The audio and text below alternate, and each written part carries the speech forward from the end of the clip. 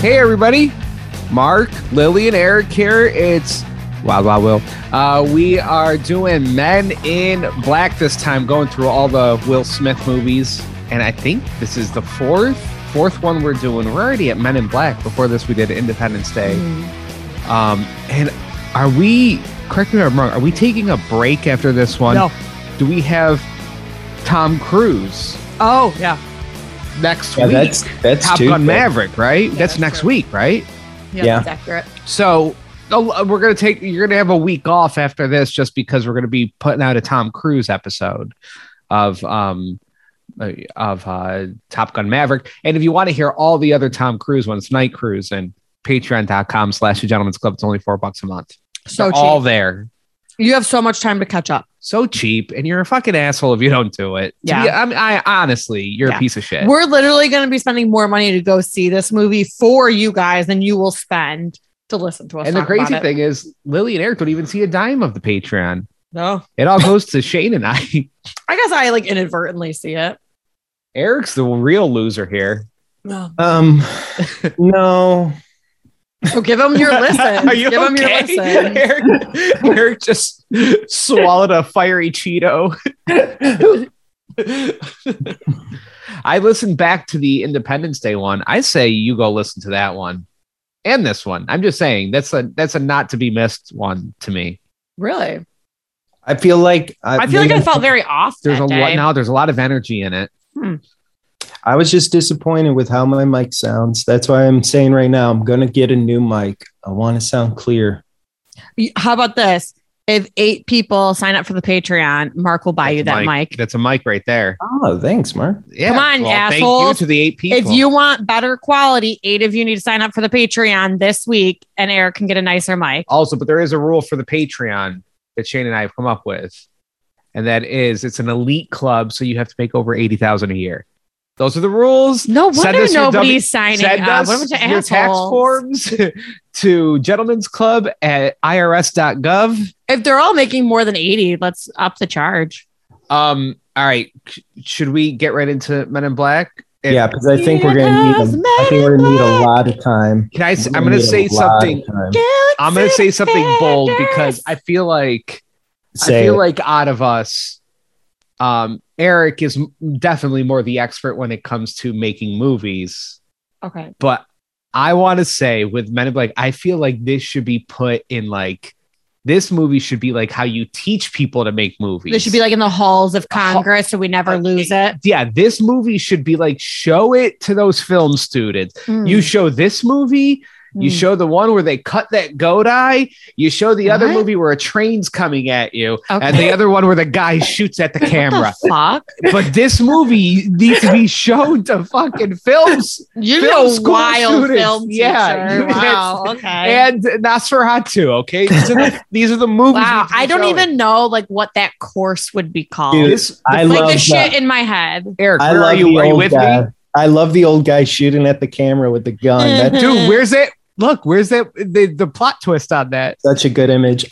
Which Scorsese lifted that, and for Goodfellas, Joe Pesci shoots right at the camera lens in one of the shots, and that's directly lifted from that. Dude, Mark, I'm with you. 1,000,000 fucking %. It's all in my notes. This script is like perfect. The movie's execution's perfect. This is, you watch this and you go, yeah, this is how you tell a fucking story with proper setups, proper payoffs, proper character development, avoiding cliches, which we'll get into, while also maintaining like a populist kind of style and populist kind of story that you're telling. Yeah, you should teach this in schools. It should be taught. The script is fucking like immaculate. The other one thing, I'll admit I'm more of like a TV person, like as in I like watching, I like really good TV shows and I'll read up on them more than say movies. And I've always heard that with TV shows, you, a lot of times you won't use your main writer or writers or writing room for the pilot.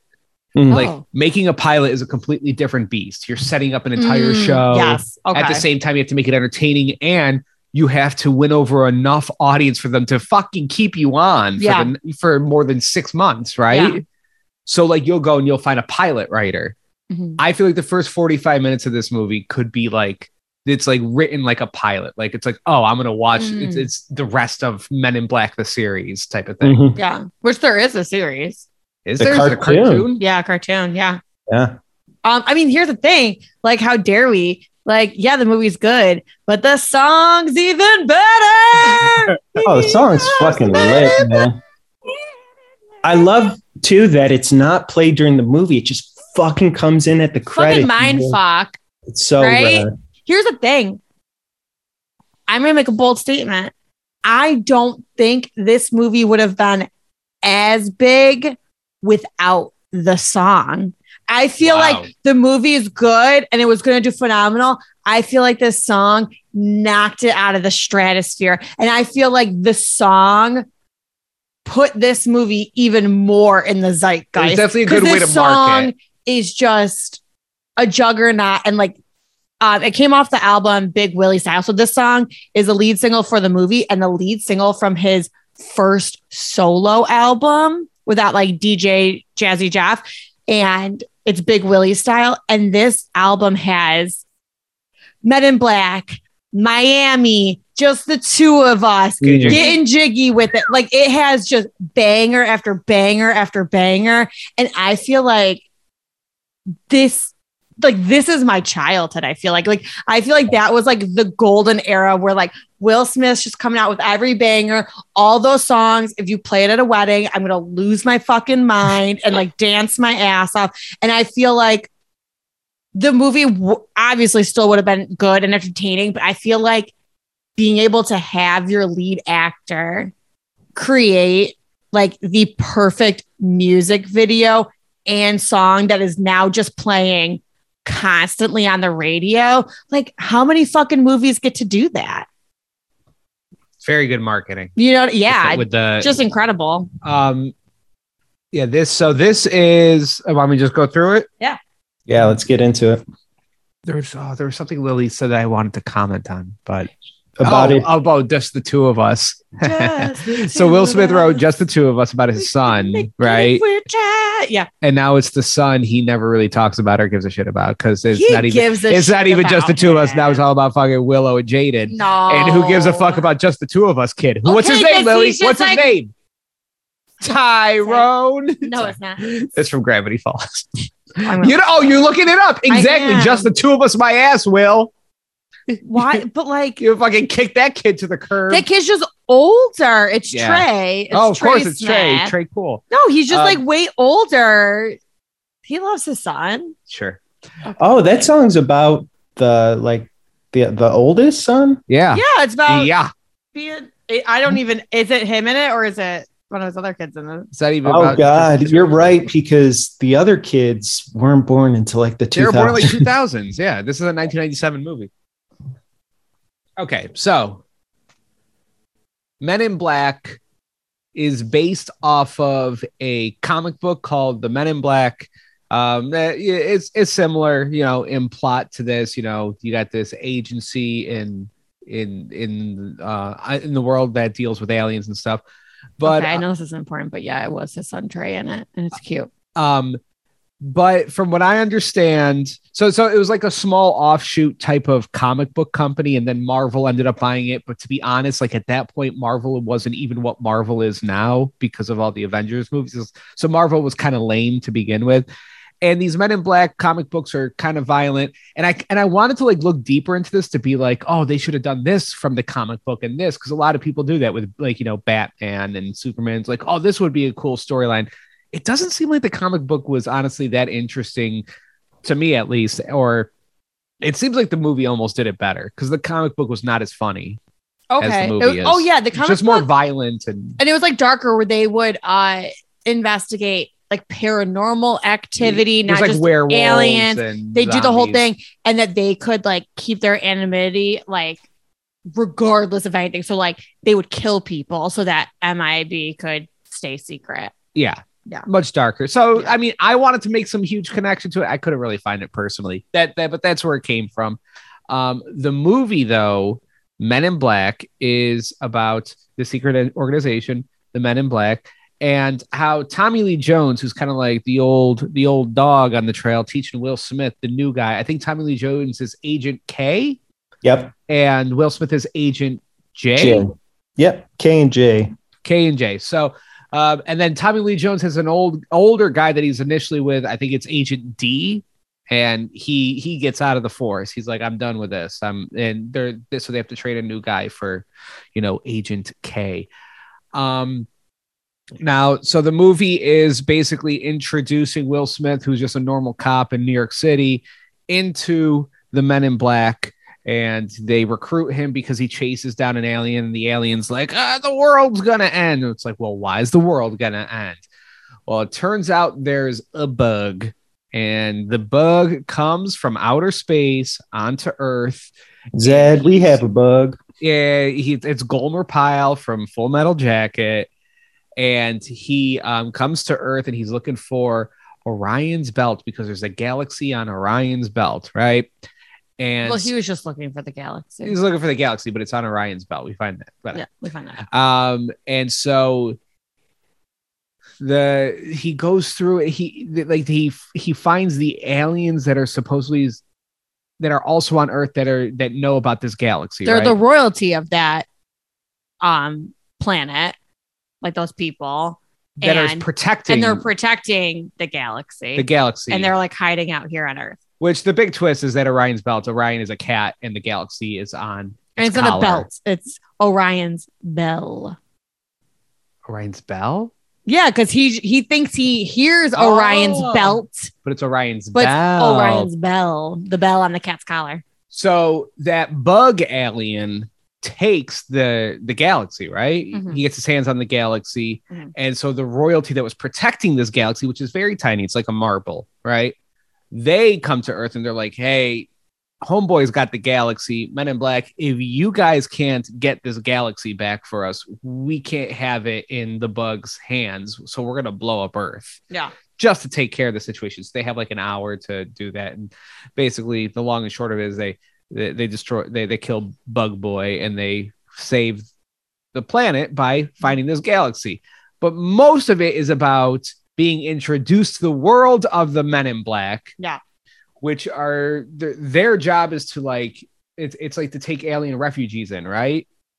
A lot of it's almost like customs. Keep track of them. Yeah, it's like customs where it's like aliens are allowed to come visit. They need work visas and they need to be like allowed. And then when they're here, they have to stay on the Isle of Manhattan. So it's like, yo, where are you going? You can't leave New York City. And just like, there's like 1,500 of them and they're just kind of keeping track. Like people are like, hey, do you have any fruit in your carry-ons? It's like, well, where are we to truck those? And we have to keep it from the public knowing because they'll freak out. Yeah.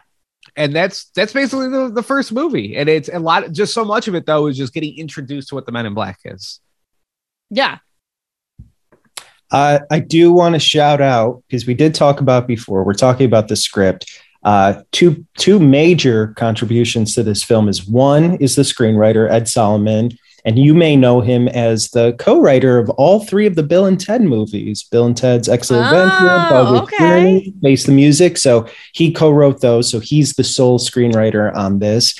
And then shout out to the fucking director, Barry Sonnenfeld, who did Addams Family Values, Men in Black. It adds up.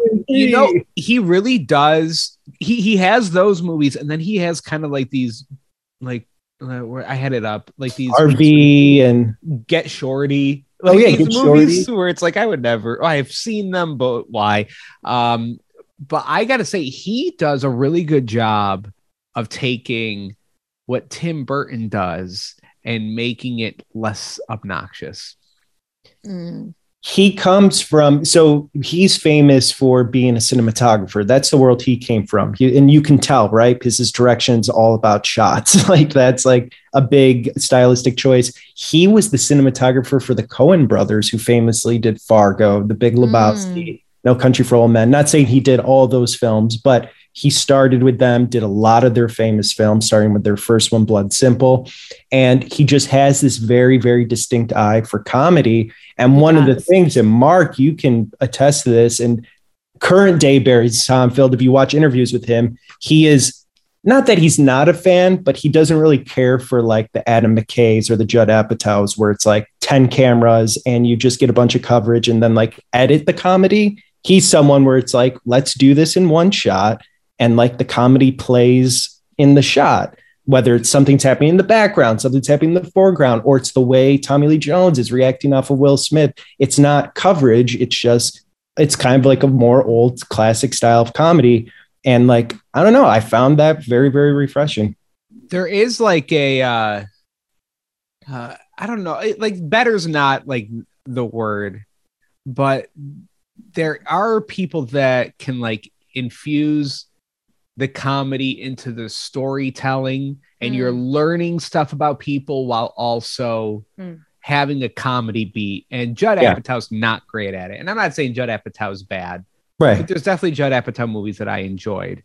Yeah. But I would say Judd Apatow's closer to watching like stand-up than watching a movie a lot of time. Who's the guy that made Beavis and Butthead? And Mike Judge. Mike Judge made Office Space, right? Yeah. He's really good at it too, because like there'll be like he'll do these shots where there's like a physical comedy beat. Like there's one where there's like a ravine where like and the characters in Office Space are walking down it and walking up it, and it's during a conversation, and like the fat guy that ends up getting like put in a wheelchair. Mm-hmm. I think it's like his introduction to his character, and the whole time they're like going up the ravine, he's like kind of falling and stuff and like out of breath, but you're like learning about him and you're seeing the dynamics between the characters. Judd Apatow's awful at this. And yeah, like this hat was full of it. I mean, there's like just two different ways of making comedy. Like you either make comedy where it's like very scripted and very purposeful, or you lean more into like the improv and be like, hey, these people are super funny, so I'm going to let them just like take the wheel. And I think both are good. They're just both very different. There's somebody that's always, it might've been Mindy Kaling or BJ Novak who are, make The Office. And they were talking about The Office because a lot of people thought that The Office was a lot of improv. And they're like, it's 99.99% scripted. Yeah. They're like, because improv is great. And you can get funny stuff, but you're not going to improv a better storyline. Yeah. Somebody's not going to improv more story. Yeah. That's better for the, film or the TV show. Yeah. I mean, I read Mindy Kaling's books and I just like absolutely adore her. And she was just like everything was scripted, like down to like the grunts. She was like, nothing was by accident, because like you have like a finite amount of time and you need to like tell that story. And like, I mean, in this one, it's an hour 38. Hell yeah. I don't think a minute is wasted. And I don't think a minute more was even needed. Like it was a nice, tight, clean hour 38 where like sometimes you hit like a point in the movie, you're like, oh, okay, they could have probably cut this. I really don't feel like there's a lot of fat to this movie. No. In fact, I watched an interview with Barry Sonnenfeld, and he was basically saying he has no patience for stories dragging. He wants to keep the movie going. If it's not adding to the story or if it's not funny, it gets cut out of the movie so fucking quick. He's not interested in atmosphere. Like, oh, let's just like kind of build something here. He's just like, go, go, go. And you see it. You see in this movie, there's a great example. So there's a shot of a farmhouse.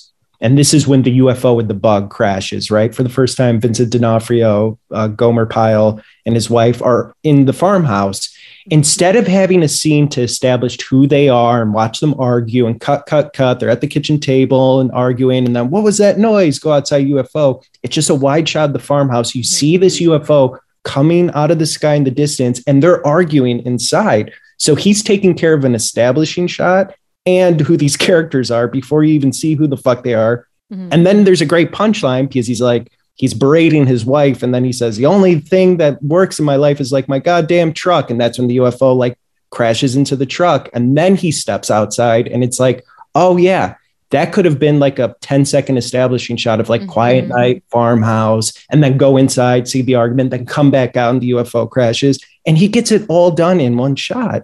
And it just allows the story to move and be 1 hour and 39 minutes. And you know what I liked about that? I wrote it because it's funny because you said that he avoids like the cliches, but then there are so many points where he's just like, I'll fucking give it to you. Yeah. I'll give you what you want. Like, you know, the very first scene, they're like out in the desert. You have like the immigrants trying to cross the border. And it is like the most set looking scenario. Like these cactuses look like the most cactuses you've ever seen. And like, you know, the stars are out. The farm scene where it's like, isn't that always where like a UFO lands, is like at a broke down farm. And he like didn't give a shit. He wasn't like, oh, let me make this look like super realistic. He was like, let's put this on a set and like, let's just like lean into it, like kind of tongue in cheek. These are like almost your standard alien sets that you're going to work with. And like, he doesn't make like a fuss about it, but it adds just like that nice little layer where you almost feel like he's winking at the camera a little bit, where he's got like the one just random cow in the shot. So you're just like, yeah, look, cows getting sucked up by saucers. Like he like immediately invokes all of these stereotypes you have about aliens without having to be like lame about it. And to build, and like build up what both you guys are saying and what Eric was saying about like it being tight. Like it reminded me, and I know I brought it up before, where somebody said just like the Lion King, like the cartoon, the original cartoon, it's just like the tightest movie. Like there's just like literally not an ounce of fat. You're always learning something. They're always moving the plot around forward. This was from the beginning was like that. Like the first thing they introduce you to Tommy Lee Jones. Yeah, he's dealing with immigrants. The Men in Black are dealing with immigrants on a larger scale. So you're learning that about it, right? And so you're learning about who Tommy Lee Jones is. You're learning about their ability to get rid of people's memories because he does it to his old partner and stuff, right? And so you're learning about who Tommy Lee Jones is. Cut to, I think, Will Smith. Will Smith running. Looking cool as fuck in those orange shorts. Hell yeah. Hell yeah. You're learning about who Will Smith is. You're creeped out by the alien guy, and he's giving you more information about the end of the world is coming. That's the gun. The plot moving around or moving forward, right? So you got the Will Smith, and it's all like super kinetic and super like fast paced. Cut to the bad guys. You're introduced here's your three people, bitch. Yeah. Here's your three fucking people. Here's your plot. The world's ending. Here's what Men in Black does. They're basically immigration enforcement for aliens. They did it in fucking 20 minutes. And you know what, too? Like, parlaying more off that, there are times where other movies would have dragged out. Like, so you have Will Smith running. He catches the guy. The whole time you're learning and you're connecting. And then he's at the precinct. And it's like, oh, yeah. What did you see? This is what I saw. Fat guy being like, yeah, you're an idiot. A lot of jokes that are now problematic, but still like super fucking hilarious. Go on. And I feel like another movie that would have been 20 minutes of just people like not believing him, being like, man, you need to go see the counselor. They're like, you know what? We'll give you 40 seconds of people not believing him. Oh, quick. Here is the coroner, medical examiner. She'll be like, hey, I think something's freaky. And then we'll erase her brain and then we'll get the fuck out of here. Like, oh, I've got paperwork. It's done. It's taken care of. Yeah. Let's go. Who gives a shit about this? Can you imagine how bad somebody could have fucked up the first 30 minutes of this movie? Tried to understand what's happening in it. Yeah. And I guess I'll jump to that then about like avoiding the cliches. So also to go to Mark's point, that first scene and you're learning everything. The first shot is a bug and it splats against the window. Oh, yeah. Okay, did that make you feel like this movie was made for like 3D or something? Yes. Well, oh my God, I have so many side tangents. Men in Black 3 was released in 3D, and Barry Sonnenfeld in an interview said he thinks he made the best 3D movie, even more so than Avatar, because he felt like his movies make you feel like you're in the movie. One reason why is, and you guys will notice, Mark brought up the Tim Burton style. Barry Sonnenfeld loves wide angle lenses, and wide angle lenses, what those essentially do is everything's in focus. So if a character is like really close to the camera or like standing there, his background's in focus, their face is in focus. And it sometimes creates that like distort effect where like their head like looks a little bigger or like wider. So he uses wide angle lenses. Other films, they use long lenses where that's like, you know, you see someone, but their background's soft or out of focus. And Barry Sonnenfeld doesn't fucking do that. He only uses wide angle lenses for everything. It's insane. And that's such a distinct thing. If you watch it again, you're like, oh shit. Yeah. Like, which it's actually, I think, harder to do wide angle lenses because if you have the background blurry and your main character in focus, you're telling the audience what to focus on. But when you don't have that and everything's in focus, you have to use how the camera's being used to show you what you should look at, the colors. Like if Will Smith's wearing like a red jacket, like, hey, look at Will Smith. You have to use like what's happening on screen because you don't have the tool of being like, no, this is in focus, focus on that, which is really awesome. But okay, avoiding the cliches and keeping the plot moving. Know who would fuck up this movie? The screenwriter who goes, oh, here's Will Smith, chases down the perp's an alien, kills himself, goes and gets questioned at the precinct, goes to his apartment. Oh, he's got a girlfriend. Oh, he's got a kid. Hey, honey, you know, crazy day at the office today. I think I saw some. What'd you see, Jay? Oh, I saw an alien. You know what I mean? And it's like, what are we getting from this? What Independence Day did. Yeah. Exactly. And this movie, there's no one in Will Smith's life, which is so fucking rad because you know what they do? They flip it. They give Tommy Lee Jones the connection. They give him the wife. And we understand it. When Tommy Lee Jones has to give Will Smith the job of being in the MIB, he says to him, he's like, you're going to have to sever every like human connection. You're not going to exist anymore. We as an audience aren't fucking dumbasses. We don't need to be like, again, I can see a studio or another writer being like, well, you're telling your main character he has to sever connections. Give him the girlfriend, or give him the old mother. Give him someone to sever. Give him someone to sever. We don't need that. We know that's a complicated thing. We don't have to see it. And that's what keeps this movie moving. And they do it so well by being like, let's give it to Tommy Lee Jones and pay it off with him. And that felt like it resonated more emotionally. Like, it was so smart to avoid that cliche of like, and it makes more sense if you think about it. Like, you wouldn't recruit someone who has like an entire fucking life outside because it'd be like, they're not going to sever that ties. So I think it makes sense that the person that you're trying to usher in, you don't really need their background because who gives a shit what's going on in their lives? Because you know they're about to enter into something where they're not going to have a life outside of it. You give the life to the person who's exiting. Yes. Can I give another shout out to a hero of this movie, my boy Danny Elfman? Yeah. Oh yeah, holding that shit down, son. Yeah. Bum, bum, bum, bum, bum, bum, bum. I remark so frequently in my notes, like right out the gate, he gives you that like dope, ominous detective, like noir sci-fi music that you're like, well, we're just following a bug, and you're just instantly intrigued. Throughout the whole movie, I feel like his music highlighted this movie so well. It was like upbeat. It was energetic. It was just really like blockbustery. You know, like I feel like a lot of Tom Cruise movies suffered musically. Yeah. Because it's your arch nemesis, Hans Zimmer. Dude, the man's trash. I feel like this one felt like summer blockbuster movie. Danny Elfman and John Williams are really like people where you should just toss half your budget to them. Yes. Because they just elevate your movies. Because I mean, just audio is so much of the experience. Yeah. Yeah. Oh, I agree. Sorry, Lily. Oh, no. I was going to say, yeah, especially like in a movie like this, it builds like the whole feel of it where it's like it's cool and it's like fast paced and it's edgy. Yeah. And dude, Mark, you shared with us like Danny Elfman just had his moment in the sun at Coachella. Where the fuck was it? Oh yeah, it was Coachella. What's the Chicago one? I forget. South by Southwest. No, that's Austin. It was what big concert, but he like got to do like The Simpsons and like cool. Because what was he in? Oingo Boingo or something? Yeah. He's like in some whatever 80s band. He was playing with like the Chili Peppers, wasn't he? Or Flea?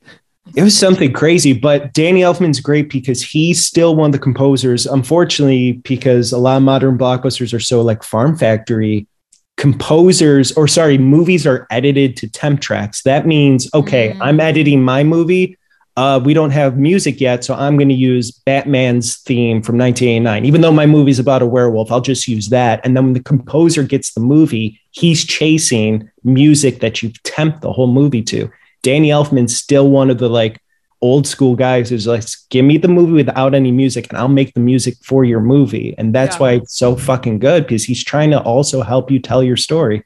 That seems so confusing to like put in temp music. So I feel like in a good movie, the music is another character. Yeah. It's another resource. It does seem like a little bit of a crutch, but also I'm not a director that has the pressure of like a $150 million movie about Robert Downey Jr.'s taint, you know? Right. I will direct that. Okay. Yeah, that's a lot. Okay. Hey, hello. Can I bring up another hero of this movie? It is. Fucking Gomer Pyle. Oh, Vincent D'Onofrio. Yeah. This dude, like, there is not, like, talk about like a physical actor and physical comedy. Like, you watch him and his skin is literally coming off. Oh my God, when bones. he pulls it back. But when you watch it, you're like, for not one instant am I going, that's an actor.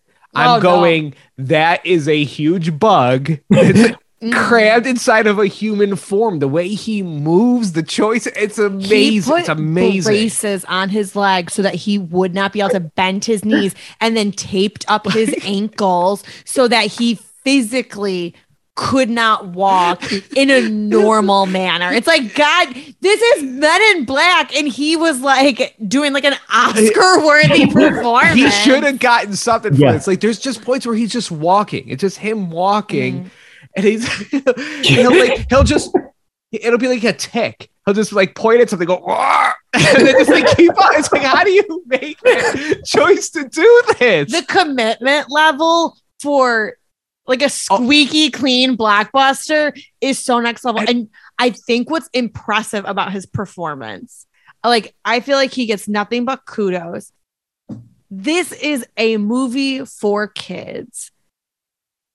Everything that he was doing could have been very scary and like not appreciate. Like, you know what I mean? Like, if you had different music, if you had different lighting, he's a horror show. Like, it would have been like the scariest performance, but goddamn, he is doing the creepiest shit, but made it funny. And I think that has a lot to do with the directing. Like, it was like lit correctly. It was like the correct beats where he's like pulling his skin back, but it's like that line of, you change a couple things and it would have just straight up been like Texas Chainsaw Massacre.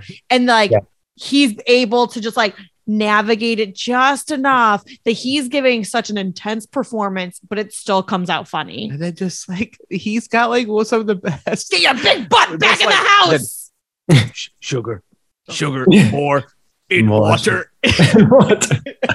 What's great too is, it's speaking of the movie moving fast, you're introduced to normal Vincent D'Onofrio for like 10 seconds. And this isn't something where it's like, oh, Vincent D'Onofrio is kind of like a creepy, crazy guy anyway, so that's why he's able to play the bug. When you see him, it's just like, oh yeah, he's like handsome and like a normal dude. So to be able to change into like the bug form of it, like, I guess what I'm saying, it's not that they picked like, we got to find like a creepy fucking actor who has like a fucked up voice. Danny DeVito is a penguin.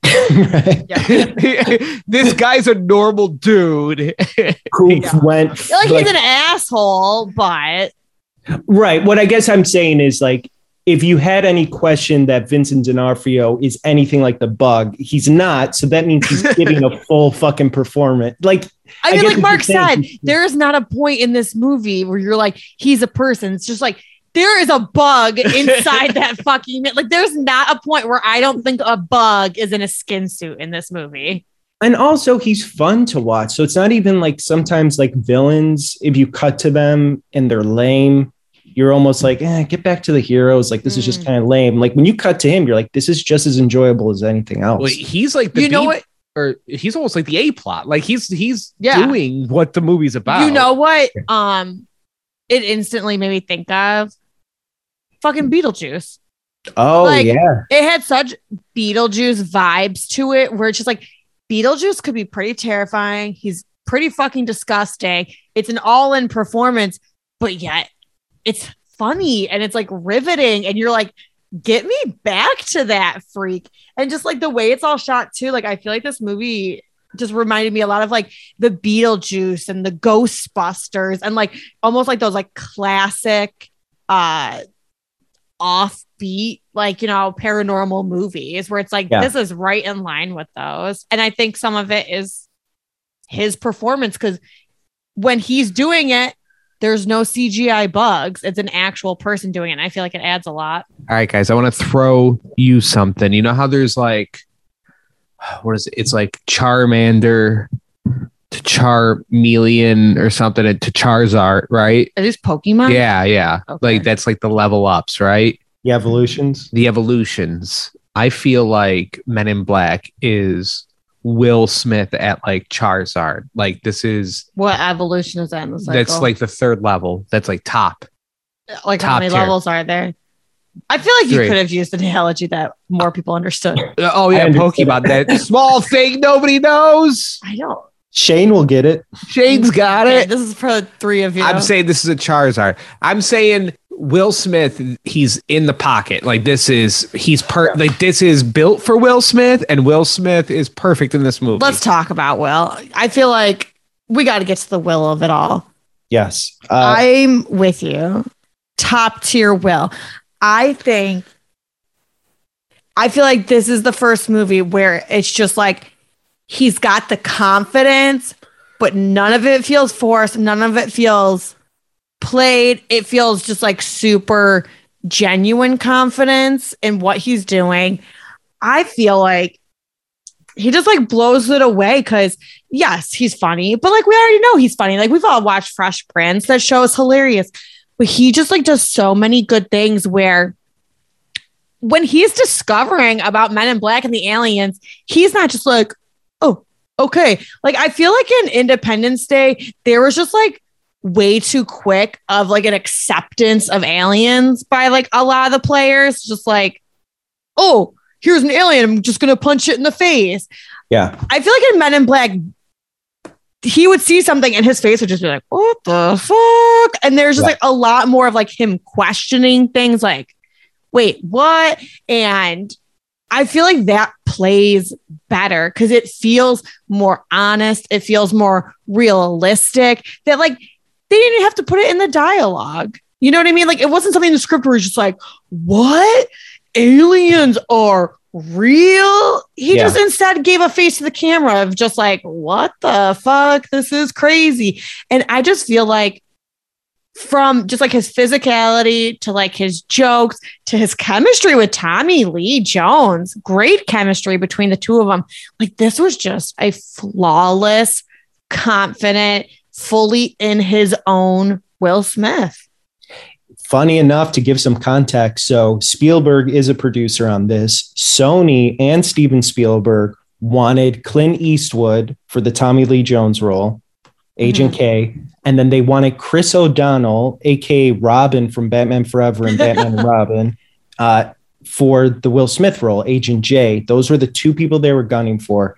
And Barry Sonnenfeld, his wife, who's I forget what she does in the film industry. Maybe she's a producer, does something. She read the script, and the first name she said, she turned to her husband and said, Barry, you need to hire Will Smith for the Agent J role. Here's what's hilarious. Independence Day hadn't even come out yet. I don't even think they had shot it when she said that. So Will Smith's not really a star. He's known. She knew him from Fresh Prince, and she's like, you need to watch Fresh Prince. He's the actor. So Barry goes to the studio and says, my wife said Will Smith has to be our guy. I want to go with Will Smith. Spielberg's like, no, go meet with Chris O'Donnell. Go talk to Chris O'Donnell. He'll love it. And Barry Sonnenfeld's like, fuck, I really don't want Chris O'Donnell to be in this role. It's not right for him. It should be Will Smith. So he goes and meets and has dinner with Chris O'Donnell. And Chris O'Donnell's like, hey, I like the script, but I think it needs a lot of work before we can shoot it. And according to Barry Sonnenfeld, he's like, you're right. The script's a mess. He's like, I'm not that great of a director. If you're feeling weird about it, don't sign on. Stop it. Yeah. So Chris O'Donnell's like, okay, I won't sign on because he's like, I don't think the script's where it needs to be. And Barry Sonnenfeld goes to Spielberg. He's like, Chris O'Donnell didn't like the script. Like, he's not really into it. We need Will Smith. Here's what's crazy. Independence Day came out like while they were shooting Men in Black. So it's so rad that it's not like, oh, Independence Day comes out, Will Smith's this huge star, grab him, put him in Men in Black or whatever. Like they just picked him because it was in the zeitgeist kind of, you know, his wife was someone who's just like, you need to put him in this movie. And I think that's such a cool way that he came to this role. And you know what also tipped him over? The director was like, he was good in 6 Degrees. Yeah. 6 Degrees was an odd choice for someone like Will Smith to make, because he, you know, he could have just tried to go like the rom-com route, comedy straight out. But I feel this is now the second director who's like, I liked him in 6 Degrees and took a chance on him when he wasn't established yet. So I feel like as an actor doing a role like that, maybe if the audience didn't like it, which they did, it was fine, whatever. But you do that kind of role more for the directors and for like the business people to be like, oh, okay, he's got some kind of range at least. Yeah, and can we bring up too? I know we'll keep on Will Smith. I know Tommy Lee Jones is the best. Put a pin in it, Mark. Put a pin in it. Oh, I'm sorry. Go ahead. Yeah, I was just gonna say the last thing about, or not the last thing, but another thing about Will Smith, and you two can probably attest to this, is that he has in this movie, he does broad comedy, right? Where maybe it's like a little bit more the cringy, like played for the kids lines or whatever, like I make this look good or whatever the fuck. Oh, so classic. So he's able to play those big moments, but dude, he has so many funny fucking lines under his breath or so many smaller moments. Like where he's just like, oh, you're bringing that nice man some flowers.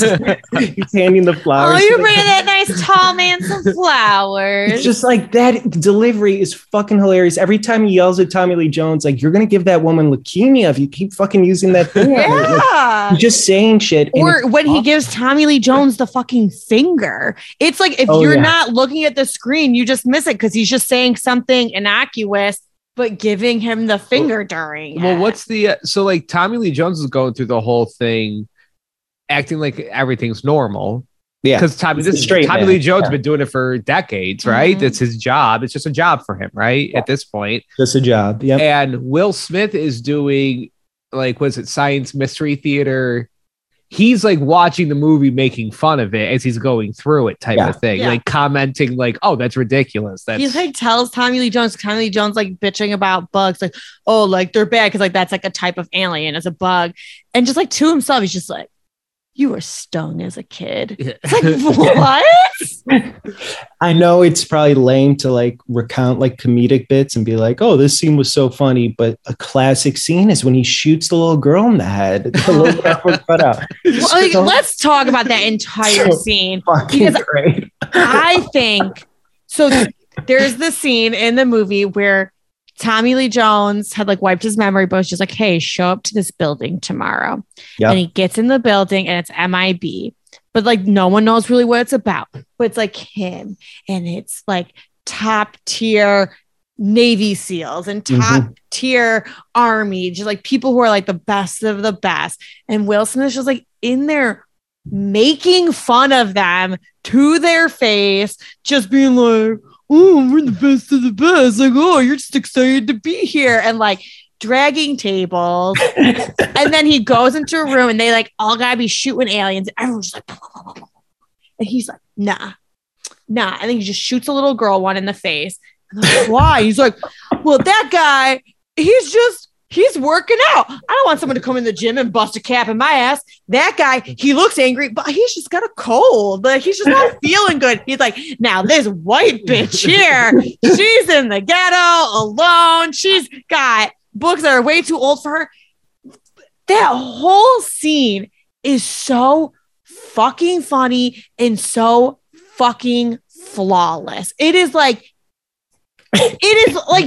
you want to do film school. I feel like the whole time where he's like interviewing at MIB, that right there is just like, this is how you make a funny comedy scene. Well, yeah, I was going to say, so first, well, I'll go with that one because I wouldn't have too many notes on the shooting scene first, but it takes fucking, like, it's not like, oh, like these people are heroes, but comedically to go, hey, we're going to have, like, can you imagine? I know Will Smith is more popular now, but being like, we're going to have a comedy scene where you shoot a child's cutout in the head straight through the fucking middle of the head. And that's the joke.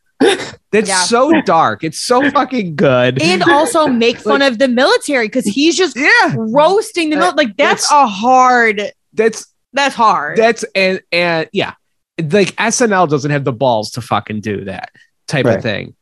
And then also again, like I there's just not a better word for it. So it's like pompous to say this type of stuff, but like a brave comedic scene also is the one where when they first take the test, where the whole thing is Mr. Bean style, so funny prop comedy where they're filling out they're filling out the pamphlet, the pencil breaks, the people are punching holes through the pamphlet. People are sitting all awkward. It's dead silent. There's nobody talking. He's dragging a table across in the silence of it. Like, I'll give you an example. Like, and I like him. Non-brave comedy is Jim Carrey screaming in Ace Ventura. You know what I mean? Like, I love it. I'm into it. He's talking out of his ass, right? It's like awesome. literally. May I ask you a few questions? But like to go Will Smith, you're gonna have to do this 5-minute scene of silent awkward office style prop comedy. Mm-hmm. Yeah. Is like that, like comedically is pretty brave to do. Like that hard. whole scene. Yeah. And also great directing because that's not even like a scene that's just like funny to be funny.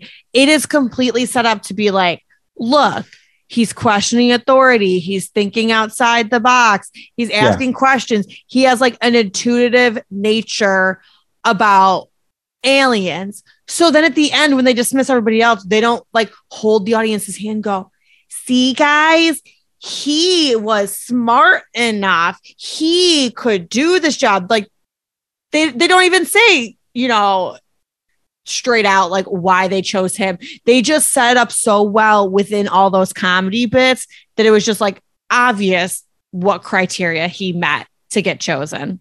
Lily, you couldn't have said it better. Using the comedy to show why he was picked is like, that takes so much skill to be like, how do you capture that in the movie without explaining it? No one had to be like, oh, see, he dragged the table. He's thinking outside the box. These idiots are still trying to figure out how to do the packet. He found like a surface. And I'll even say, and maybe I'm wrong about this, but even him shooting the little girl, it's like, oh yeah, all the aliens are in disguises as humans. So like that like points to him. I mean, obviously it's like a joke, but you know what I mean? It's kind of like he gets it that these things. Yeah, he was like showing like that one's not a threat. He's working out. That one's not a threat. He's holding a tissue. He's just got a cold. This one's a threat because whatever. And like, one, it's just to do a punchline, but two, it's just like a clever way to show like the thought process of like who would really be a threat and to show that like he's elite where he can see things that other people don't see quickly. Yeah. It also just shows, I mean, because like when you first, like if you, let's say we went into this movie, already have seen it at least once. Like I've seen it a ton of times. I've seen this movie. But like the first time you see this movie, it is like they start that exercise and all the other military guys are just like, yeah, they're just like, oh yeah, I'm not questioning anything. I'm 100% behind this. I'm just shooting things. Okay. Let's just start shooting and it is like a bizarre thing because he doesn't really know why he's there. He had his brain wiped before he was given the card. So it's just like, yeah, why wouldn't you look around and be like, what the fuck is happening here? Why is there monsters? Like monster cardboard? I mean, cutouts? I think it's a decent look onto how maybe the military is. I ask questions. All I was going to say about Tommy Lee Jones is he is like the way, because he's just deadpanning the entire movie. He was really frustrated about that. Deadpanning it? Yes. Oh yeah. He was like really, he was not happy about it. And the director was just like, I promise you, this is what's going to make it funny if you just play it straight. Oh my, but not even more than straight, like triple straight. Like he's like an Oscar worthy Ben Stein, the way he plays this. You know what I mean? Where Ben Stein's deadpanning it, but it's just like, Bueller, right? But the way Tommy Lee Jones does it is like, I don't know. It seems like someone who's been doing a job. It's a job. Like this is like for him, this is an office comedy. We're like, I feel like he says some funny things to Will Smith, but he doesn't have to say them like over the top because for him, this is just like water cooler shit. I love that you guys are bringing this up. So Lily is right that Barry Sonnenfeld is just like, it was fucking 100 Days of Hell with Tommy Lee Jones. He's like, we all love each other. And after the movie came out, we all love each other. And like, he said he got along with Will Smith, like Will Smith's young actor wants to like be there and collaborate. And Will Smith thought Tommy Lee Jones was fucking hilarious the whole time. But Tommy Lee Jones literally told his agent or his manager to call the director. And the manager called the director and was like, Barry, why aren't you allowing Tommy Lee Jones to be funny? And Barry Sonnenfeld's like, dude, he's fucking hilarious. And when you see the movie, he's going to be like, get like comedic awards because he's so good. So here was the problem. Tommy Lee Jones showed up to set in that opening sequence, right? They find, what's the alien's name? Mikey. Yeah. Mikey's hidden as like an immigrant who's like crossing the border. So they discover that it's an alien. And there's a line where he says, Mikey, put up your arms and flippers. But yeah, Tommy Lee Jones on set said, Mikey, put up your arms and flippers, like played it that big. And Barry Sonnenfeld is like, okay, cut. He's like, dude, you've done this 100 times. You're not playing it as a you got to play it straight. Just like, oh, put up your arms and flippers. You got to say it quick. And I guess that's Barry Sonnenfeld's direction all the time is quicker and flatter. He says he hates when people try to act. He says you just say it as flat as possible and say it as quick as possible. And anytime someone's too slow, he'll just be like, nope, you got to say that line 10 times quicker, which is awesome because the movie flies by. Everyone's saying the fucking line so is quick. he like, I think just like from everything you're saying, could he possibly be my favorite director? Because it's like everything I want. We're like, let's keep this story fucking moving forward. Stop saying that like a jackass. Just say it quick. Let's get out of here. Like he sounds awesome as fuck. Yeah, and he's so right because if Tommy Lee Jones was funny in this and then Will Smith was funny, it just wouldn't work as well.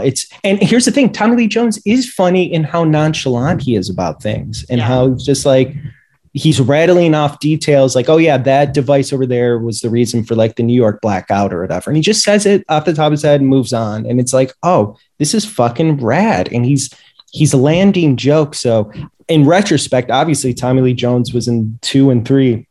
And so they all got along and they got it. Dude, people on the interview circuit were just like, Tommy, you were fucking hilarious. And he's like, the only reason I was hilarious is because I was standing next to Will Smith and because I was directed by Barry Sonnenfeld. So after the shoot where it was very tumultuous, like he came around and like gave props to the people who like helped him get through it. So that's so bizarre because Tommy Lee Jones and not that I know a ton about his career, but he seems to always kind of play the flat character, the straight character kind of. He's not in a lot of comedies though. I think his idea was just like, I'm in a comedy, I should be being funny. But I feel like what's super hard, honestly, I think if you're in comedy playing the straight person, like being like the Jason Bateman, it's the toughest part.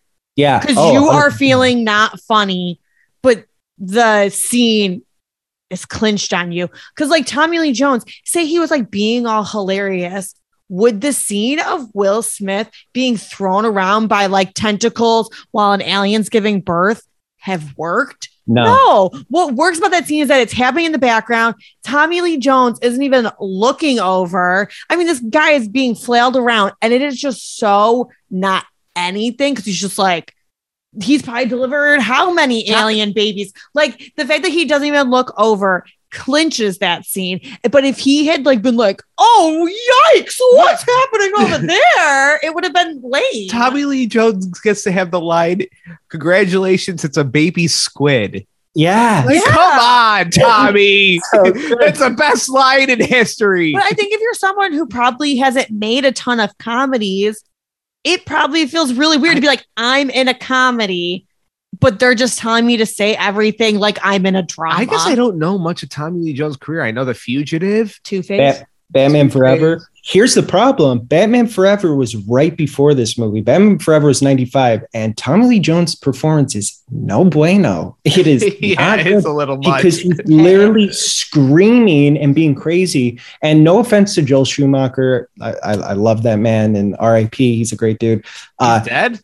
He's dead. But of what? This bad review Eric's about to give. No, here's the thing in Batman Forever. I don't feel like Joel Schumacher was someone to be like, hey, Tommy, Two-Face is kind of this like tragic character. He wouldn't be like cracking wise and like screaming and being like so insane. Like he has this duality to him and all this. I think he's just like, oh, I'll let Tommy Lee Jones do what he wants to do. And Tommy Lee Jones is like, I'm in a comic book movie. I'm going to be a comic book character and be like big and abrasive. Whereas this, you have Barry Sonnenfeld being like, dude, you're in a comedy, but faster and flatter, and don't make it a big deal.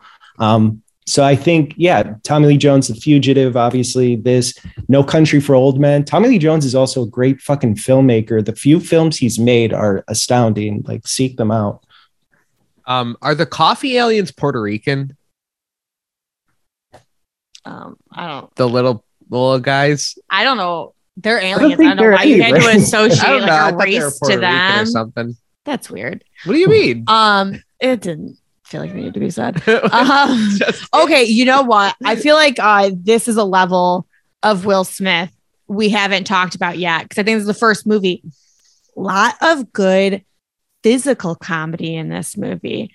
Like, so he does all the facial expressions, but like when he gets the itty bitty gun, it's just like, what the fuck? But then that gun is just like throwing his ass back constantly. Or when he's fighting the big bug at the end and he's just getting like bitch slapped around and just thrown around. Like, I feel like he has a lot of really good physical comedy in this movie. All right. So it's the noisy cricket, right? Is what the gun's called? Yeah. The noisy cricket. Yeah. I'm going to, I mean, this, I was trying to really think about it.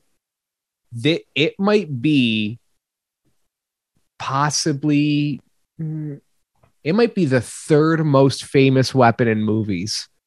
Yeah. Lightsaber. Specific number. Lightsaber, maybe Excalibur.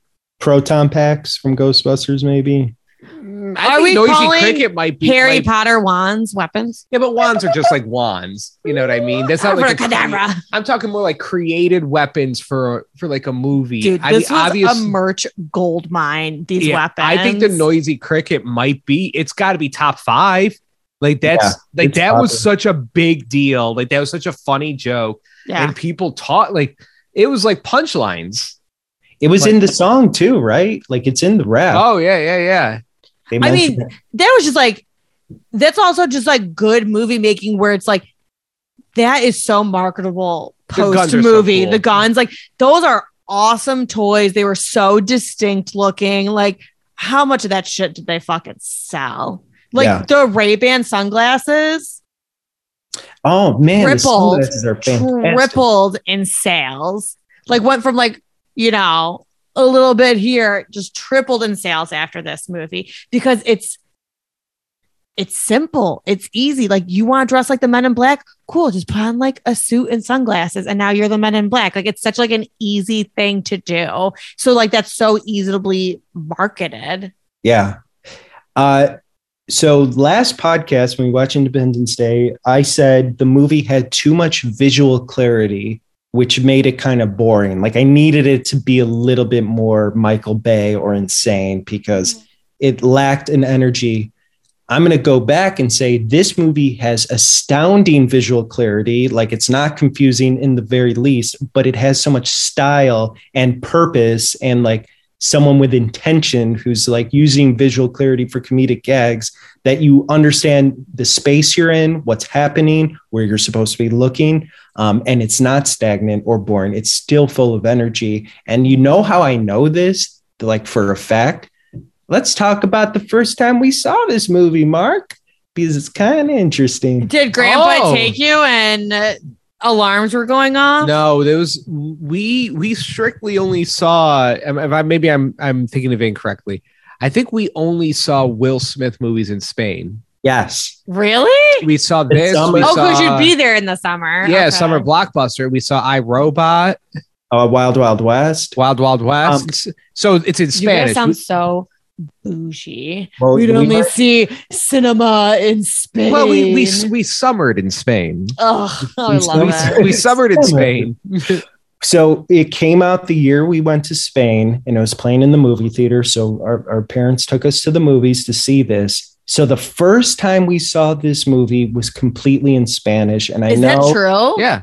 Yeah. Oh, yeah. So we had no context for like what's happening. And I know that's kind of fucked up to say because we're spoiled like half breeds over here. But basically, our mom is Spanish. We didn't know how to speak Spanish. Like you could understand it, right? Understood it, but not like not that you to go see a movie. Not what we should. Yeah, exactly. So like not enough to know that. And when you watch this movie, you don't even need to know what they're saying to understand the plot top to bottom. Like it wasn't really.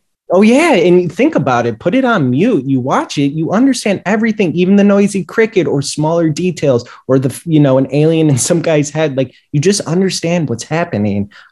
So that it worked the same with iRobot in Spanish. We'll you know what? Wild Wild West was the most forgettable one. Oh, fuck. It's coming. It's coming. I don't watch it. Movie. Was it weird to go see movies that you like couldn't understand? Well, we were watching TV the entire summer. Well, here's the thing. I'm not trying to like put Eric on blast here. Okay. I could half understand them. Like I knew enough. Oh, sure. Yeah, okay, but your enough. mom also You're did not fucked up watching shit to Eric, where she taught him Catalan. No, she taught him Spanish. Oh, she taught him Spanish. Oh, but then he really should have these movies might have been in Spanish. Right. They wouldn't specifically. They wouldn't be in Catalan. But either way, just like you knew enough Spanish to get you by, but it's like we were in no way fluent in Spanish of understanding what was being said. Mm-hmm. But so we saw it in Spain the first time. And again, you leave that movie and you totally get what's going on. So I think that goes to a major contribution to how it was filmed. And did we own this movie? Because I feel like I've seen it a million times. Dude, that's a great question because we've definitely seen it a million times. It might have been a renter. It just might have been we rented it a lot.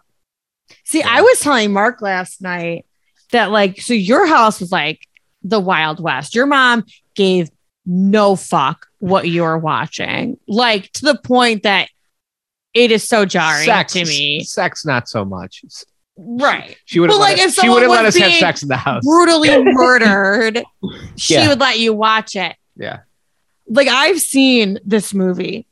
This was not a movie that we watched. Like it was not a movie we rented. This is not a movie that we watched frequently. And it seems so odd because this is like obviously a movie that I'm with. I know all the quotes.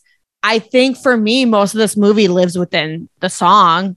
Cause we're listening to that all the time. But this is a funny movie. And it was just not something my parents were showing us frequently. And I feel like it's so odd. I feel like there's so many movies like that where you two watched them so frequently as kids. And I feel like my mom was having us watch tamer things. I'm sure she was probably oh, they'd be too freaked out by the aliens. They'd be too freaked out by the dinosaurs. She didn't trust us. I gotta say too, what was impressive about this movie, and I'll point to one scene with it, is the design of the aliens and just the graphics in general. Rick Baker, he's the guy who made the werewolf transformation, American Werewolf in London. He was the creature effects designer and the Two-Face makeup stuff. Yeah. A lot of it, you don't look like a lot of it is you look at it and it's it's CGI or whatever, it's some kind of special effect. But the way that it is, they make it so it's okay that it's almost like, hey, if it's gonna look campy, it's gonna look campy type of thing. But I think what it is the physics all match up. Like when Will Smith is doing that gag where the tentacles are coming out and the lady's giving birth to the squid, and he's getting sucked into the car, he's getting pushed out of the car.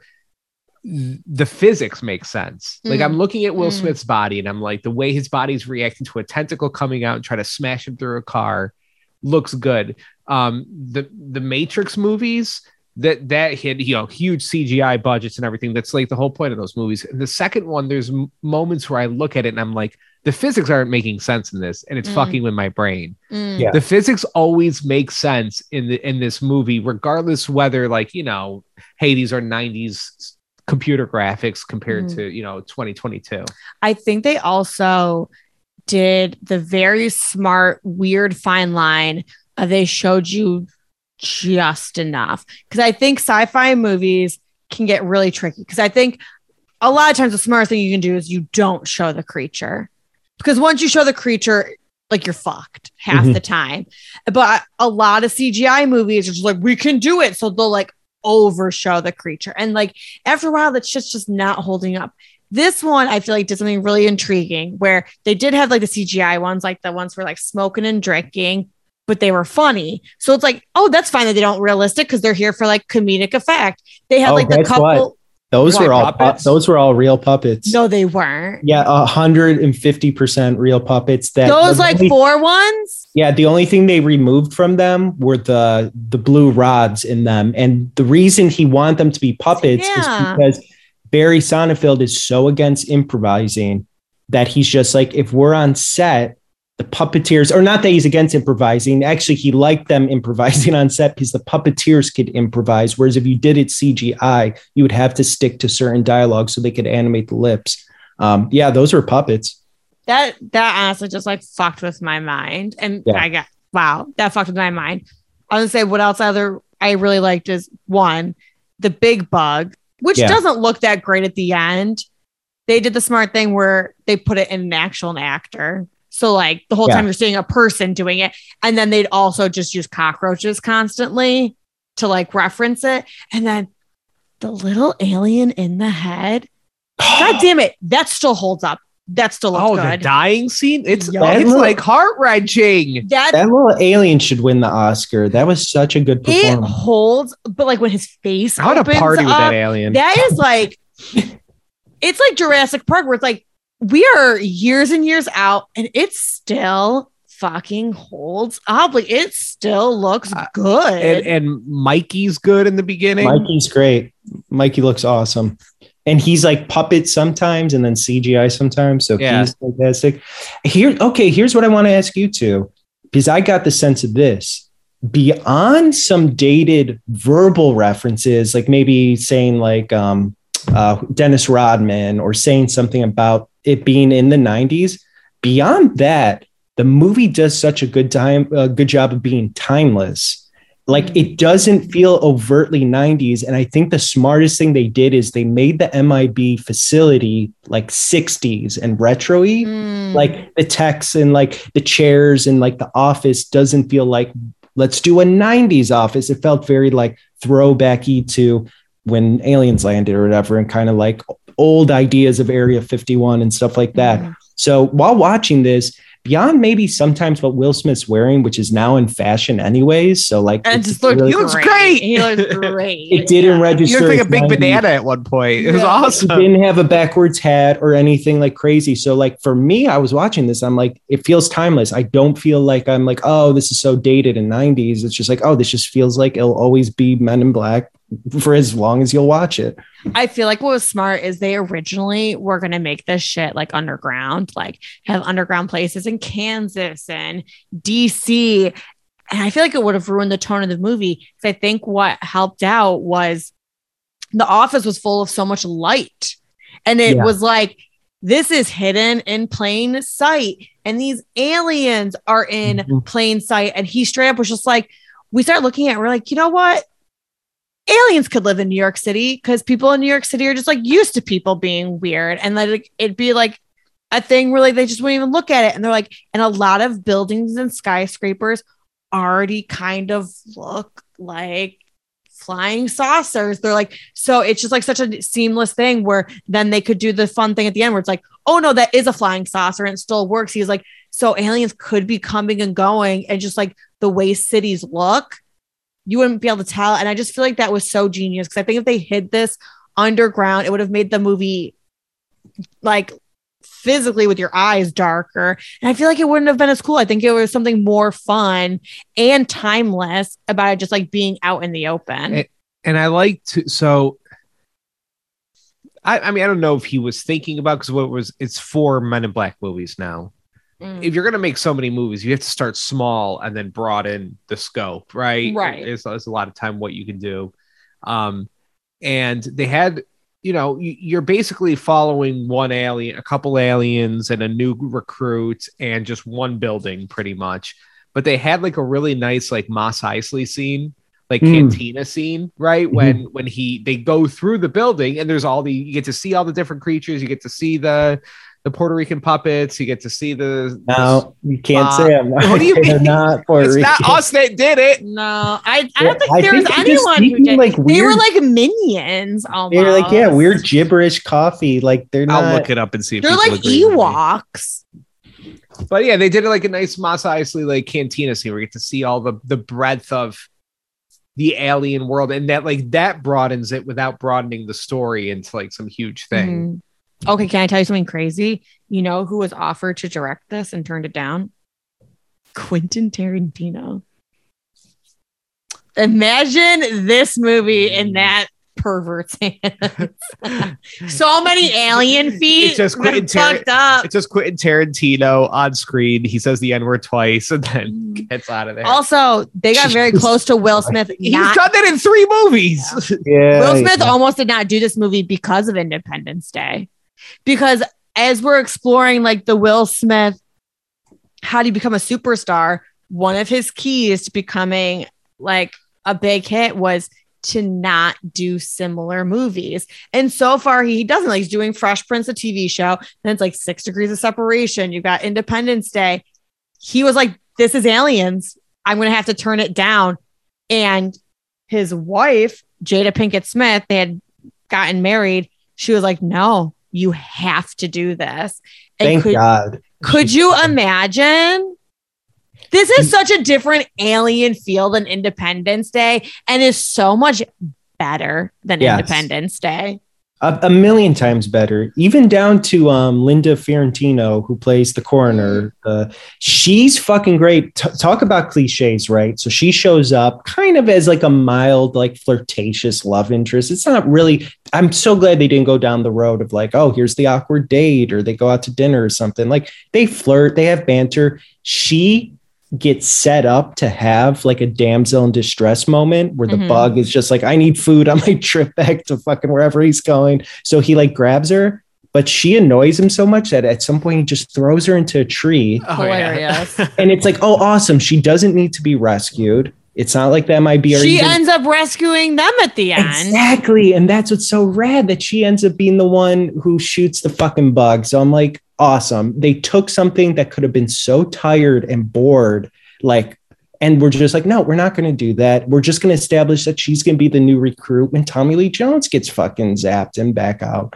Which, speak about the hero, to talk about the hero's journey and like this film. Obviously, the Matrix, Neo, he's introduced to the Matrix. He has to like become part of the squad, all that. Same thing with Men in Black. Will Smith is like brought into this like whole new world that he didn't even understand or even knew was out there. Typically in these movies, you pull the Obi-Wan, right? With the mentor character, Tommy Lee Jones would have gotten blown up or eaten. And then Will Smith has to rise on his own and be like, okay, my mentor character died. And now I have to like take the mantle and like do my duty. And this, they so cleverly still have that where the mentor character leaves, but it's a payoff to a joke, right? The mind erase thing that's been used throughout the entire movie. It's an emotional satisfaction because now he gets to be with the love of his life, and also allows Will Smith to become like the new head of like the buddy cop scenario. And now this girl is going to be his like co-pilot or whatever. And he got the new suit at the end. Oh, his new suit, the like the cooler, suit. like updated suit.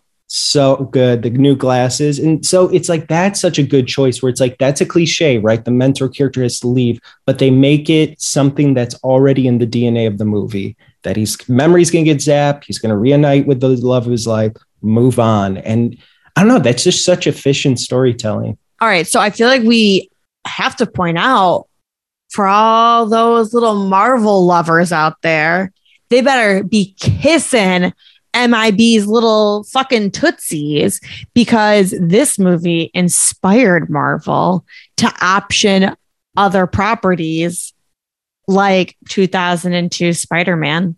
Ooh. Like this movie did so well and was so successful that Marvel was just like, because like, MIB is from like a comic book. So they're like, we need to option more of our properties and start making these things. And I mean, really, if you look at it, like Tobey Maguire's Spider-Man really like is the catalyst to what half of the fucking entertainment shit out right now.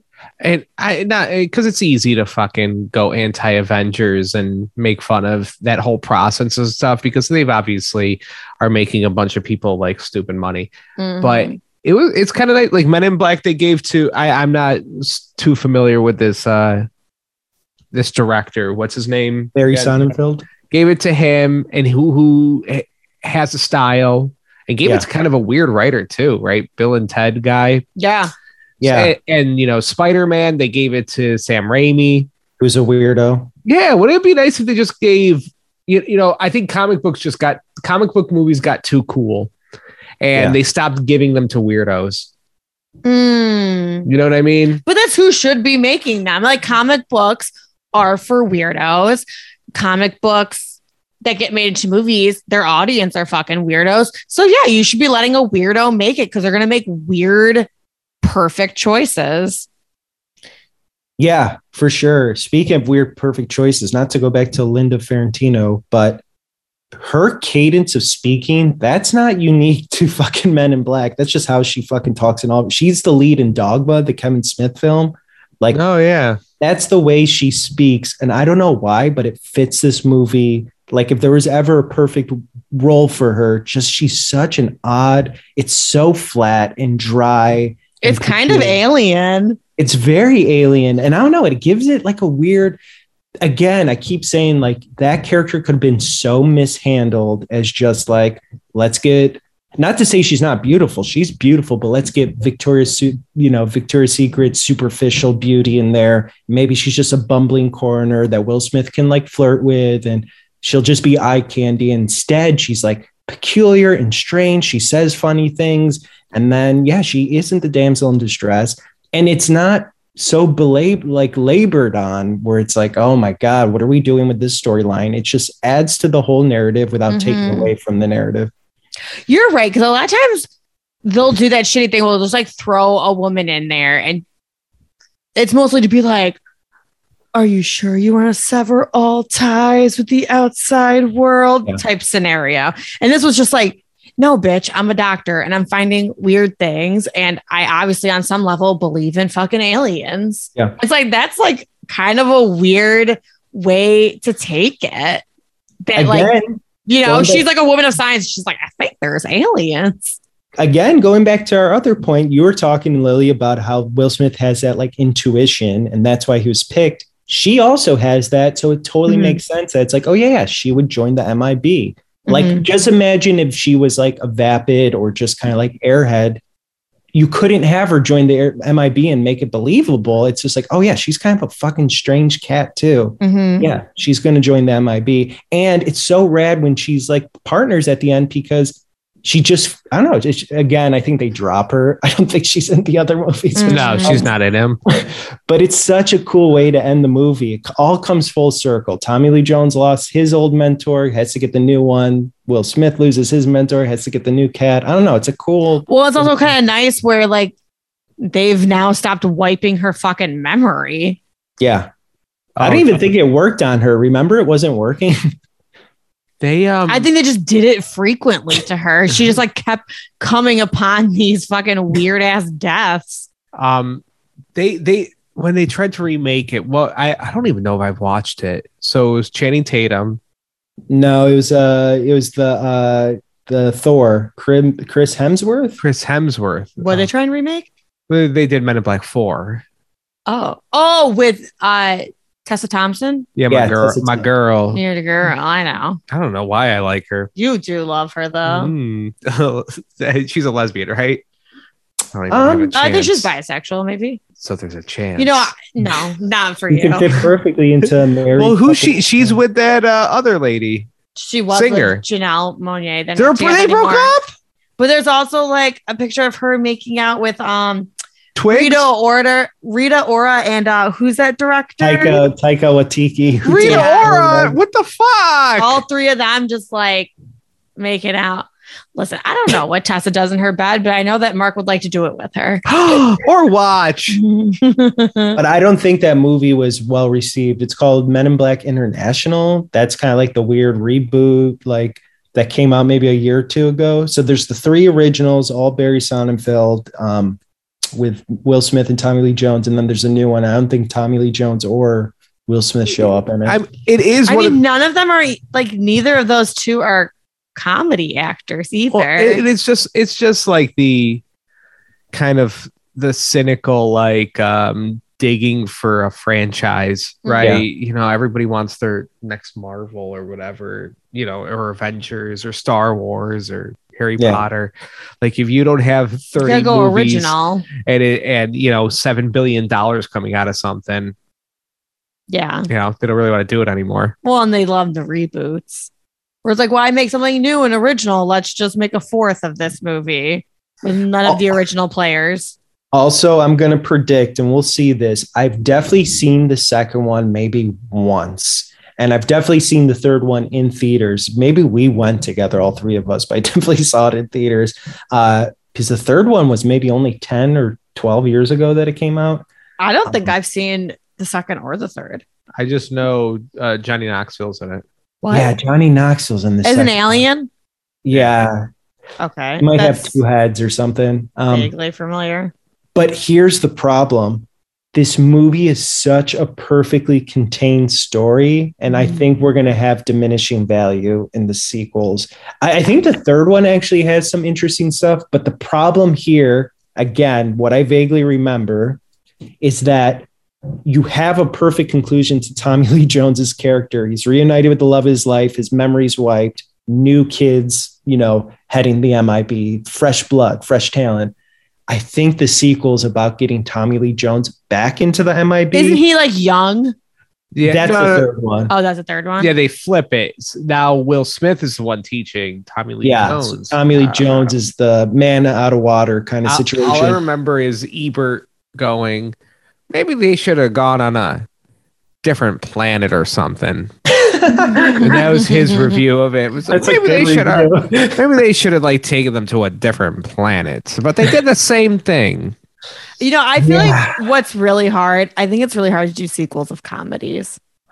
I think comedic actors are among some of the best actors. I think comedies really hard, and it's very particular, and I just think it's like a brutal medium. Like, I don't know, like, I know people are going to disagree, but I feel like it's way easier to make yourself cry because that's something that you're doing to yourself. Like, you can make yourself cry, you can react, you can get mad or get angry. If you're doing comedy, it's very hard to make yourself funny because you're not really in control. Like, you're trying to get a reaction out of somebody. So I feel like comedy is super hard, and I feel like comedy writing is really hard. Making a sequel to a comedy is just like, you're not fucking Ghostbusters. Like, honestly, for the general most part, you just shouldn't do it because comedies are, like you said, they're short. They're usually pretty tight. They're usually pretty self-contained.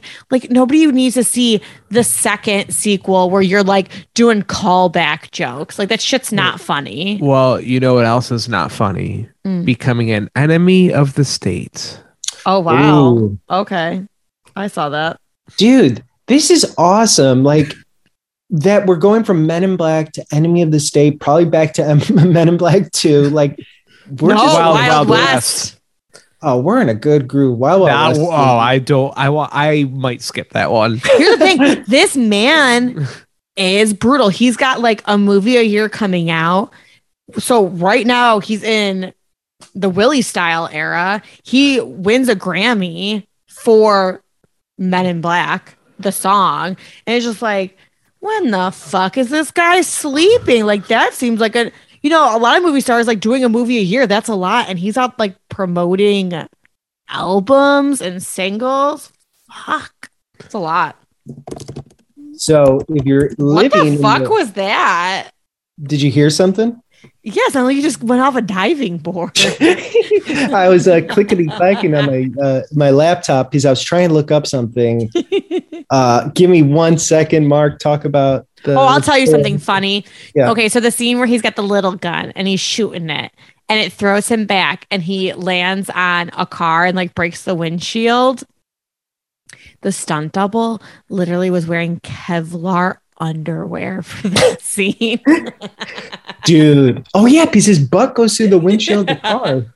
Isn't that weird? I didn't even know they made Kevlar underwear. What was so great about that scene is every time he shot the gun, he would So just funny. scream and fly and fall. And it was fucking hilarious. Also, remember Vincent D'Onofrio is getting his car towed and he pulls out his gun and the other Oh, the guy's like, Oh yeah, so, yeah, I did. Yeah, That was the great. tow truck driver has a gun pulled on him yeah, in his face, yeah. and his reaction is just to show that he also has a gun. It's like, yeah, you're still gonna get shot. Here's the though. thing: he put it away too. He's just like, "Okay, buddy, Yeah. I don't really care," and then sticks it back in his pocket. It's like maybe you should pull that all the way out. I don't know. But also Vincent D'Onofrio has that great moment where I think he recognizes like the cat or he recognizes the people and he starts like spazzing out in his car, trying to act normal, like place his hand on his face. Oh yeah, Oh yeah. It's like he's just being a psycho. So here's the announcement I want to make. If you live in the Rochester, New York area, Ew. July 23rd, we are showing Men in Black at the Little Theater. No, really? A choice that I made because Oh. we do a series. Should we? Do they want to do a Q&A with Yeah, we'll us do there? a live podcast after. Yeah, we can point them to the podcast, but basically we do a series called Saturday Night Rewind. If you don't know who we are, go onto Instagram. Stop saying we. Who's the we? We is myself, Eric of this podcast. It's also with a couple people from Fright Rags, Ben and Chris, and then also Roy from The Little. So it's a small collective There you go. of people at the Little Theater and Fright Rags. We came together and we do a series called Saturday Night Rewind. We basically program movies. For a while, we were doing them once monthly, but the pandemic kind of changed things. So we kind of plan them whenever we can, but we're getting back into the swing of things. We just showed Spaceballs this month. Oh, that's a good one. Yeah, next month is Back to the Future. And then we had a July spot open. And typically we've been picking a lot of movies from like the 70s and the 80s, but because I'm a generation pizza boy? What generation? Yes, Millennial? you are. Yeah. I'm a millennial. I was just like, guys, we need to maybe like dip our toe into the 90s. And so I chose Men in There's Black. gems. There's gems. And so I'm hoping people show up to it. I'm curious if people will come up for Men in Black and just like, I feel like it's a good movie for like all ages, like family can Yeah. go to it. There's like jokes that the adults will get, but it's not too vulgar or too scary for kids either. Like it's a good family blockbuster. And here's the kicker. If all goes well, it might change, so don't hold me to it, but we are trying to show it in 35 millimeter film. So I don't know what that means. it means we have a print from the 90s that we're going to be screening, not some digital version of the film. It is meant to be 35 millimeter film.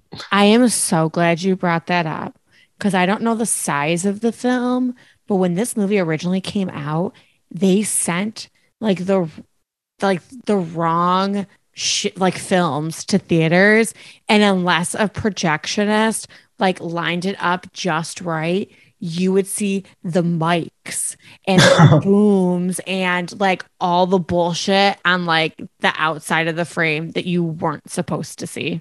You know what? The last time I saw that is when I saw Knocked Up. Bring it back to Judd Apatow. When I saw Knocked Up in theaters, there's a whole scene where, what's his wife's name? Leslie Mann? yeah. Yeah. Talking to Paul Rudd's character because he went and saw Spider-Man 3 or something. And she's like, I want to see Spider-Man 3 sometimes. They're having like a marital dispute. And the mic was in the frame of the shot each time. And that's not a fault of the filmmakers being like, oh, you left the boom mic. When you project 35 millimeter film, you're projecting through a plate that's been cut and it's supposed to hide things that are on top of the frame and on bottom. And if you don't have it perfectly aligned with that plate, you'll show things that aren't supposed to be shown. I remember seeing in the theater being like, holy fuck, the boom mic is in this entire scene. It was wild. That's what happened. Did you fix it? Why did nobody go fix it? No, Knocked Up came out fucking 25 million years ago. I was watching it as a spectator. So say you're the projectionist. Can you even fix that once you start the movie? You can. Here's the thing. Projectionists, if in a place like Tinseltown, which is kind of a, what do you call it? A bigger like a mega theater. Yeah, like a mega theater or whatever. There's like 27 screens in there, probably not more than 17. And you usually have like one projectionist on shift running to each theater starting it. So it might have just been. Really? Oh, yeah. A lot of times, you have 1-2 projectionists fucking running it. So if, say, if someone started that film and had to run over and start something else, maybe they just didn't catch it. And realistically, it's hard for projectionists to sit there and watch the entire film. So maybe they just don't catch it. It's like, oh shit, this one scene isn't framed up exactly right. It's fucking wild, but that's why crazy. is it that they send it like that? Why don't they send it like already without that bullshit in frame? So that's a great question. I think it's something that it has a lot to do with like the size of the film and what's captured. I don't know. That's a great question. I know digitally, it's now cut to like fit the digital file, but on film, you don't really cut that stuff out. I'm trying to think of a good way to explain it, but it's something. Here's another crazy thing. Like we showed Critters at the little theater. It's an alien movie from the 80s, and we had it wrongly framed. So you were seeing a spaceship flying in outer space, and then you could see like the mechanism above it that was like puppeteering the spaceship. And then we're like, oh shit. And we like quickly like dialed it in so to get rid of that. But it's like, I don't know, it's kind of bizarre to be like, you can kind of see what's happening beyond the edges of the frame sometimes with film. Yeah, that seems like freaky. Much like our lives. Okay. In Super Troopers, the cameraman laughed at a certain point and ducked down. You got to see the guy that plays Farva's dick. Damn. That dick wasn't supposed to be in frame. It wasn't. Oh, I wonder how many dicks are out of frame. Yeah, that's true. That's true. Here's the other thing, and I don't know if this is the exact explanation, but because on old 35 millimeter projectors, you have a dial that you can give like an actor more headroom or less headroom. Whereas if they didn't have that option, no, I don't know what I'm saying. Anyways, all I know is that you can sometimes see shit. Now we're fucking meandering, but yeah, go see Men in Black, July 23rd, 8 p.m. the Little Theater. Come out. And coming up, Enemy of the State is the next one for Wild Wild Will. I'm nervous, guys. I'm like afraid we hit peak Will way too early.